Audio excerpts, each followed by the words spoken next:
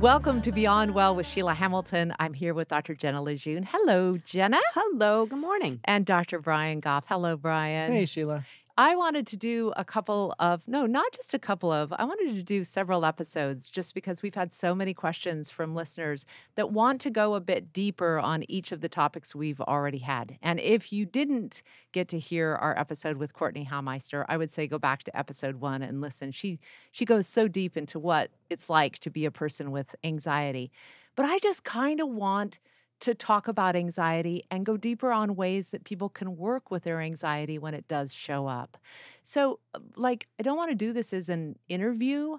I want to just have your thoughts as a doctor about the different kinds of ways that you see anxiety presenting in people and who succeeds and what are they doing to succeed to cope with it. If we could start there. And maybe not just us as doctors, but us as human beings, because we also, I don't know about you, Brian, but last year one time I experienced anxiety. For a second. For a second. I mean, I covered that. I fixed it. Fluffed your aura. Ooh, yeah. But, I did that one time. So I might be able to say something about it. But were you ever a kid who had anxiety? I think most people who have it understand they have it from the time they're very young. I was anxious about... I wouldn't say I was like a worrying kid, but I definitely did. I had really bad nightmares as a kid, so I had that kind of anxiety. I wasn't much of a worrier, though. Yeah. Brian? Yeah. My distress has a little less energy to it. My go-to is probably sad, more than anxious. Yeah. But I mean, sure, I have anxious moments. In fact, we're sort of recording this thing a few minutes later than we anticipated because my neighbors are moving and the truck was in the way and I couldn't get my car out of the driveway. And so ironically, I'm realizing that I'm going to be 10 minutes late. And my brain is like, oh my God, you're going to be late. You're going to set back the whole schedule. We've got all these things we're supposed to do. They're going to think you don't take this seriously, blah, blah, blah, blah, blah. And I'm like, this is fantastic. I'm prepping for my talk on anxiety by freaking out about getting there on time. So sure, yeah. But Sheila, I guess that goes to your point about what to do about anxiety. You know, for so long, psychology and the mental health world sort of promoted this idea that we had answers to help you be less anxious in your life. Yeah. And, Brian and I, we both have PhDs. We are behavior change experts. Right. And if one stupid thing like a neighbor's moving van can get Brian all worked up, maybe it's the case that this is not some pathology, but rather this is what human minds do. My mind does it. Brian's mind does it.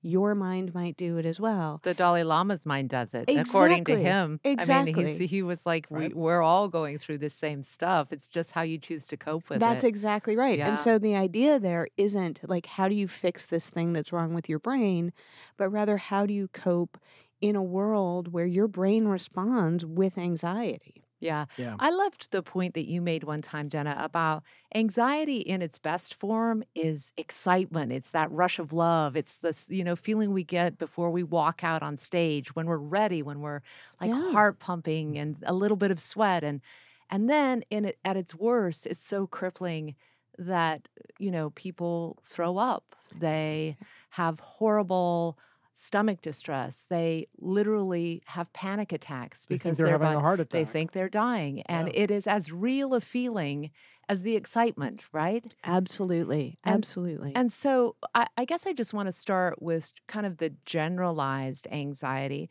What have you seen work for people, Brian, when they come in and they're like, I'm getting increasingly more anxiety ridden about this thing?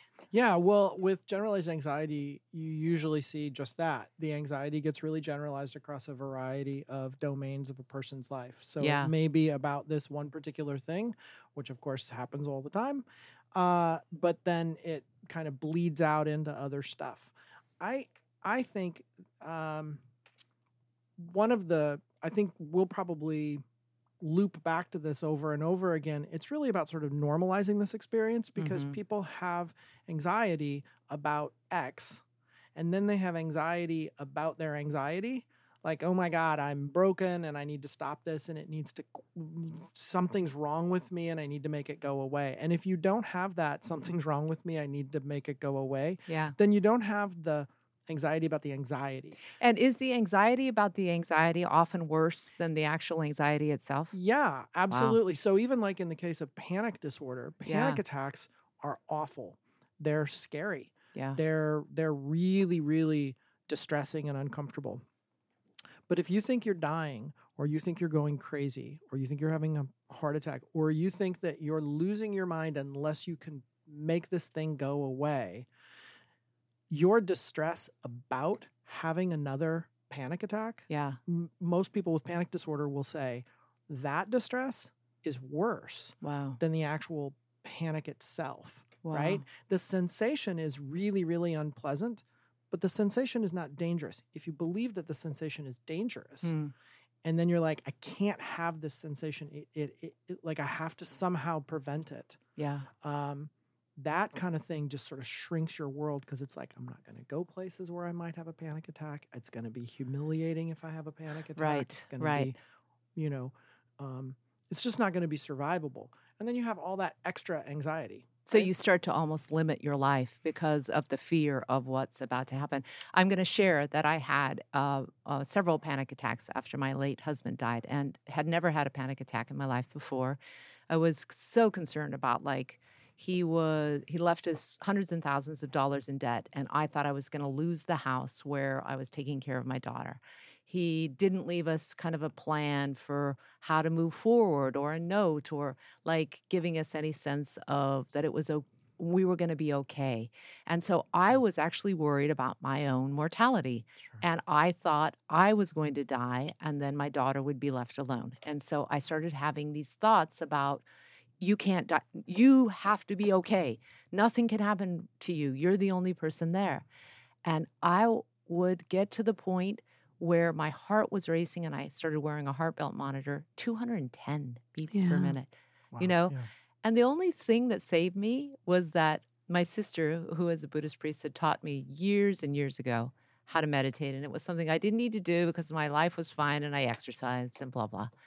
And in that moment, I said, if I can just get through this moment, I'm going to take every moment one time.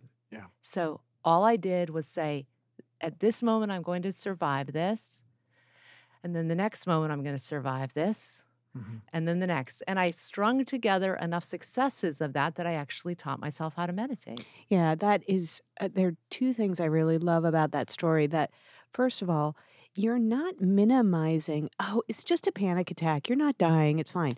You are having a really unbelievably unpleasant, terrifying experience, but you're only having it in that one moment. That's and right. You're taking it one moment at a time. Right.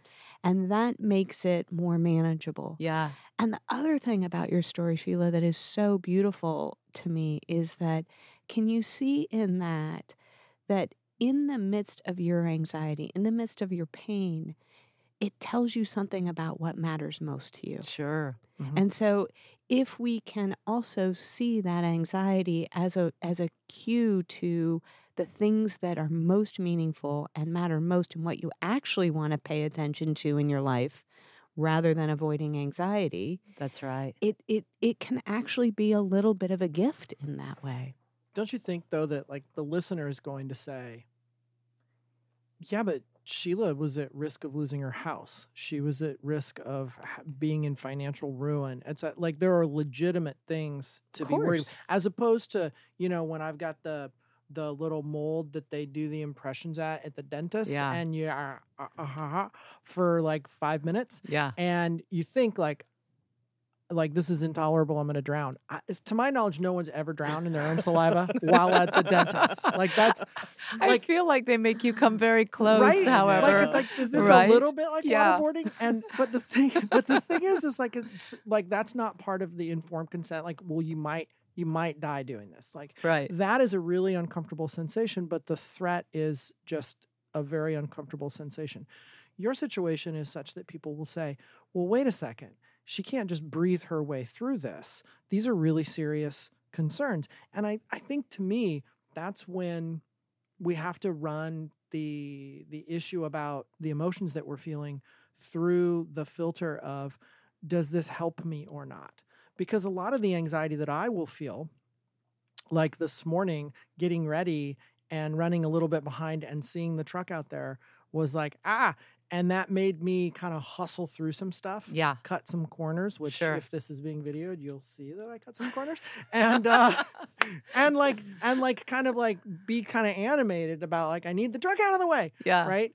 And at that point, there reached a point where it was like, there's no more to do, right? Yeah. Now my anxiety isn't ramping up my response.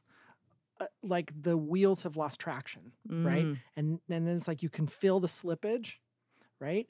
Like, and now I'm just sort of spinning if I get there. And that's when it's like, okay, I've done what I can do.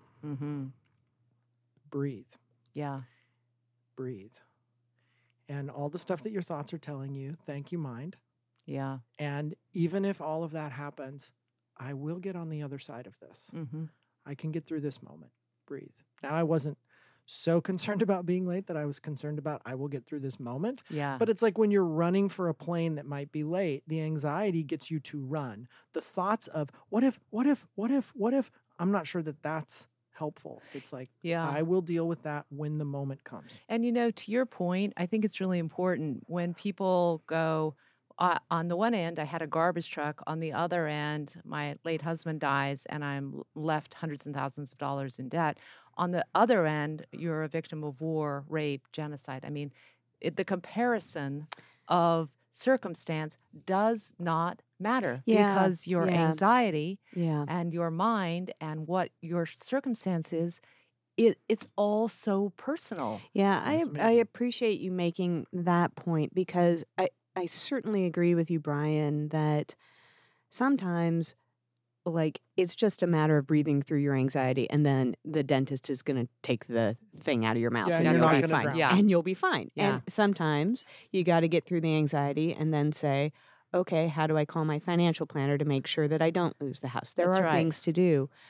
But I think at least from my perspective, both in dealing with my own anxiety and in the people that I serve, I think the very first thing to do is this idea of, how do you want to treat yourself, this person that you have a relationship with, given that she is feeling so anxious right now. And the way I think about it is, I think about my little niece. Well, she's not so little anymore, but I do think about her when she was littler. Yeah. And I think about, the things she might get anxious about. Maybe I have a different perspective that, you probably don't need to be anxious about that. But how, in my best self, do I want to respond? I want to respond with, oh, yeah, honey, you are anxious. I'm here. We'll get through this. Yeah. And then after the anxiety has sort of subsided a little bit, then you can do okay, is there anything to actually do here about this situation? So good. But the comparison thing, I have just seen too many people in my life and my clients just drive themselves, just make themselves mad with saying, oh, but it could be so much worse. Yeah. Right. And that's just it's not helpful it's at all. unkind. Yeah. Because you would never say that to somebody you care about. Yeah. Because then I think what happens is maybe for some people they feel less anxious, like, oh, good, not genocide, but I think for the most part, it's like, I still feel anxious and now I feel really shitty about the fact that Exactly. I feel anxious. Yeah. Exactly. Because look at me, I'm so weak. Yes. Or I'm broken because I'm complaining about this, and now I just feel guilty and anxious. And the reality is like, you look at the magazines that tell us all about, the rich and famous and the movie stars and the musicians and all of that sort of stuff, the people who have all the money and the fame and everything, and they struggle. They're getting divorced, they're going into rehab, they have anxiety and depression, and not because they're messed up, but because they're humans just like us. Yeah, exactly. I think that this was so helpful on the personal, like how you can think about your own anxiety. What I want to talk about is if you're a loved one of someone who is having an anxiety attack, a panic attack, this sort of increasing creep of anxiety because it tends to do that. I have seen so many people like, you just need to pull it together. Like this, you don't need to be freaking out right now. And they're triggered. You see their anxiety level growing. And what I keep thinking is that no, calm the fuck down. Like there is so much need for somebody to calm the situation when somebody is starting to spin out of control. And it's so hard if you're triggered by someone else's anxiety to do that. So let's give people some ways, if they're the partner, a loved one, a parent of someone who is suffering. What are some of the just rules of the road? Yeah. Yeah. Can I just interject though? Yeah. That like I think when people do that, when they're like, you got to get a hold of it, or here's a thing that I suggest you do so that you fix your anxiety, so that you make it go away, that comes from in the loved one's mind or in the friend's mind, that comes from the very common idea that the normal way to be and the okay way to be is not anxious or not sad. And so you're anxious. I'm going to tell you something that will give you a little bit of perspective. Hey, at least you're not dying, that kind of thing, right? And then you still feel stressed out. Yeah. And now I'm like, well, I don't know what else to do. I mean, I told you what you're on your own. Right. Now I'm kind of like a little bit pissed that you won't take my advice and you don't feel better. And now I sort of feel anxious that you feel anxious. And if I could somehow say, of course you do. Yes. Of course you do. And that's okay. But in order to do that, Brian, let's say it's my partner who's feeling anxious, I have to be okay with my discomfort Totally. and my pain That's right. at seeing my loved one hurt. I have Yep. this really beautiful story I have to share with you. I Please share do it. Oh, do Yeah. I share it with my clients all the time. So my partner's at one of the local pools here, and he tells this story. He was there, and there's this little kid, maybe like 2 or 3, at the deep end of the pool, and he's got his little water wings on, and he's on the edge of the pool. And my partner says he's just like crying. He looks like he's going to wet himself. And there's a guy in the pool, supposedly his dad, yelling at this little kid, saying, "You're not anxious. You're not anxious." Wow. And yeah, I mean, maybe this guy's just an asshole, but probably he's a dad who really wants his kid to not be anxious, to not be scared. Yeah. And he can't handle his own feelings to see his kid scared. So now he's putting it on this little 2 or 3-year-old. Make me feel better. Right. Yeah. So I Make me feel often- better. Just jump in. Right, Yeah. right. So I That's often terrible. think about that as, of course, you want to not say, "Oh, you're anxious, so you don't have to learn how to swim." But you want to be able to say, "Yes, you're anxious, and I'm here, and I'm going to help you through this thing." Yeah.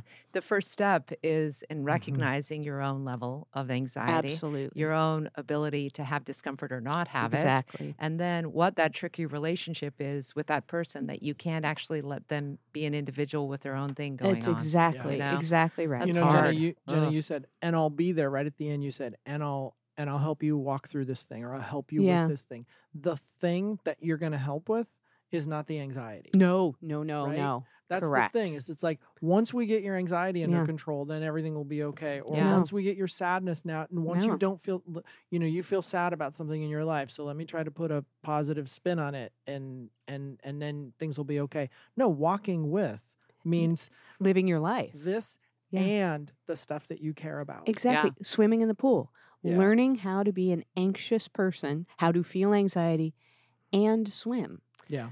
You two have both talked about the real necessity to have the building blocks of health in place before you can begin to cope with any of these issues. And one is sleep, the other is moving your body, and the other is good nutrition. Big 3. So if anxiety is keeping you up at night, how long do you let it sort of spin on you before you just say, "I'm out, I'm taking a Tylenol PM, I'm taking a Xanax, I'm taking whatever it is the doctor said," because a lot of people just go the medicine route. The doctor said I can just knock myself out with this. Where do you stand on that? 27 minutes. No, but what I mean is if it's like Right. days, No, I days get what with you're no saying. sleep, I right? get what you're saying. You know, it's a problem. I mean, sleep becomes the thing that sort of chases its own tail kind Right, of thing, yeah. right? And it is tough. And the more you don't sleep, the more anxious you, and then you're like, God, now I just feel super anxious about going to bed. Yeah. You know, I have two thoughts about this, and Jen, I'm super curious. I should have just been like, this is a great question for Jenna. But just quiet for a couple seconds, and then Jenna's like, you know, let me tell you a story. It's No, 28 minutes. Yeah. Yeah. No, I have two thoughts about the whole trying to get to sleep thing. Yeah. I tend to think to myself in those situations and with others that I think like, one is the stuff that's in my head is important and I don't want to ignore it. I don't want to push it away. At this moment, the most skillful thing, the most helpful thing for me to do is put it on the shelf. It will be there tomorrow. Yeah. No question. Right. And if it's not, then it's not actually a problem. Hallelujah, right? But my experience is it's always there on the Right. shelf. Yeah. So it's like, put it on the shelf. That's the time right now, the thing to do in this moment. You know, I remember when I first started, like a bookmark in my brain, there's a couple other things, but when I first started working, I was seeing a client and she was aware that I was finishing up my dissertation. I was working days up at the Portland VA on my internship, and I had also just recently purchased a house that needed a lot of work. Yeah. And I remember her saying, because I self-disclose a bit when I work with folks, she said, I don't know how you have time to sit here and talk to me because you have all those other things to do. And I said, as if like God whispered it in my ear, I still remember, and I just felt it like it just came up out of nowhere. It's not because I'm Zen-like, it just sort of, it was my truth, was actually I don't have all those things to do. I mean, I do, but in this moment, I have only one thing to do. Wow. And that's to talk to you. Yeah, that's fantastic. And when this moment is over, then I will have all something the else. rest of those Then things to do. then I'll have one. I'll have whatever the Yeah. next one thing is. So that's the one thing. The other thing is, if I don't make sleep the goal, but I make rest the intention, Yeah. then it's like, hey, if I don't fall asleep, I don't fall asleep. But I'm going to lay here and I'm going to feel my spine decompress. Yeah. And I'm going to notice the sensations of the sheets on my skin Mm-hmm. and the pillow on my head and what it sounds like when I roll my head over. Focusing on the sensations, being in my body, and just enjoying the rest, whether sleep comes or not. And then with regard to medication, I tell folks who are wrestling with that question, I say, look, when I have a headache, I take Tylenol or I take ibuprofen. You know, I'm not like categorically opposed. It's when I have to chase those things and getting there becomes the goal. If I'm coming into the studio and I have a headache to do one of these recordings, I'm going to take something for my headache, but I'm not going to sit in my car and wait for my headache to go away before I come in here and do what I care about doing. Oh, that's interesting. Yeah, it's a great way to put it. Yeah, and I would also add to that, if I have a headache, I might take a Tylenol. If I have a headache every single day, and I'm just taking Tylenol every single day to get rid of my headache, I might want to go to the neurologist and see if something's going on that's producing headaches and change that thing. Right. And so what I would say with sleep is everybody has disruptions in their sleep. This idea that the normal human adult always gets 8 hours of sleep is just a myth. Yeah. And if you're somebody who's struggling with this on a regular basis and it's interfering with your life, please, there is a really effective behavioral intervention called CBTI, Cognitive Behavior Therapy for Insomnia. It's super effective, way more effective, and with less side effects than using something like Ambien on a regular basis, which is really, really problematic in the long term. Yeah, in the long term. Please go see somebody so that you can work on things like sleep hygiene so that you can get into a better rhythm. So I just want to kind of wrap up with eventually the end of what happened to my panic attacks was that I went into an acupuncture session and this woman said to me, "How are you doing with your grief?"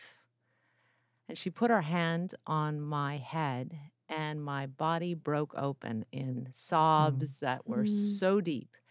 And so I realized part of what was happening in my body was that I actually wasn't feeling the real feeling of what needed to happen right then. I was compartmentalizing into, Sure. okay, if I make another phone call and if I call this Sure. person and if I do this. And what I really needed to do to take care of myself in those first few weeks was grieve. So I wonder how often anxiety is because we're not attending to the real soulful, deep part of ourselves that's saying, I'm hurt, I'm afraid, I'm feeling so alone. Yeah, one of the ideas about the functions of anxiety is that even though it's a really unpleasant feeling, at least it's this active feeling. It kind of gives Right. you the sense of, look, oh, I have lots of things to do, even if it's I just have lots of things to worry about. That's right. And if that goes away, again, one idea about anxiety and how it might be related to depression is at least it might feel better for you, like you have more control than sinking into the feeling of sadness or depression. So I think that's kind of what you're talking I about. completely agree because Yeah. the sadness is energyless. Yeah. It is. Yeah. It's not helpful in our society. It's not helpful when you're trying to keep a job Yeah. to have depression. In some ways, anxiety is Right. at least a doing type mechanism, Yeah. correct? Such a good point. Yeah. I mean, I think there's some data to say that anxiety and depression have huge overlaps even in the experience of it. It's just that that anxiety is energizing. Yeah. So fascinating. Anything else that you want to add? I love doing these. I hope you guys had as much fun as I did. Yeah, this is really Yeah. this is really fun. I guess I would just say one last thing with that piece. And with the sadness, it's the same strategy as with the anxiety. Can you simply be with what you have at this moment? At this moment. And Yeah. then it will be different at some other moment. Right. But when we talk about the depression, Mhm. just because Jenna said that, still just tune in because we've got more to say. Oh, we do have a That's few more right. things. Don't give it away. Oh, sorry. Sorry, Brian. Go be anxious about your moving car. Jeez. Thanks for listening to Beyond Well. If you like us, please give us a review on iTunes or Spotify. Check our website at beyondwellwithsheilahamilton.com. And we're so thankful for the support of the Foundation for Excellence in Mental Health Care.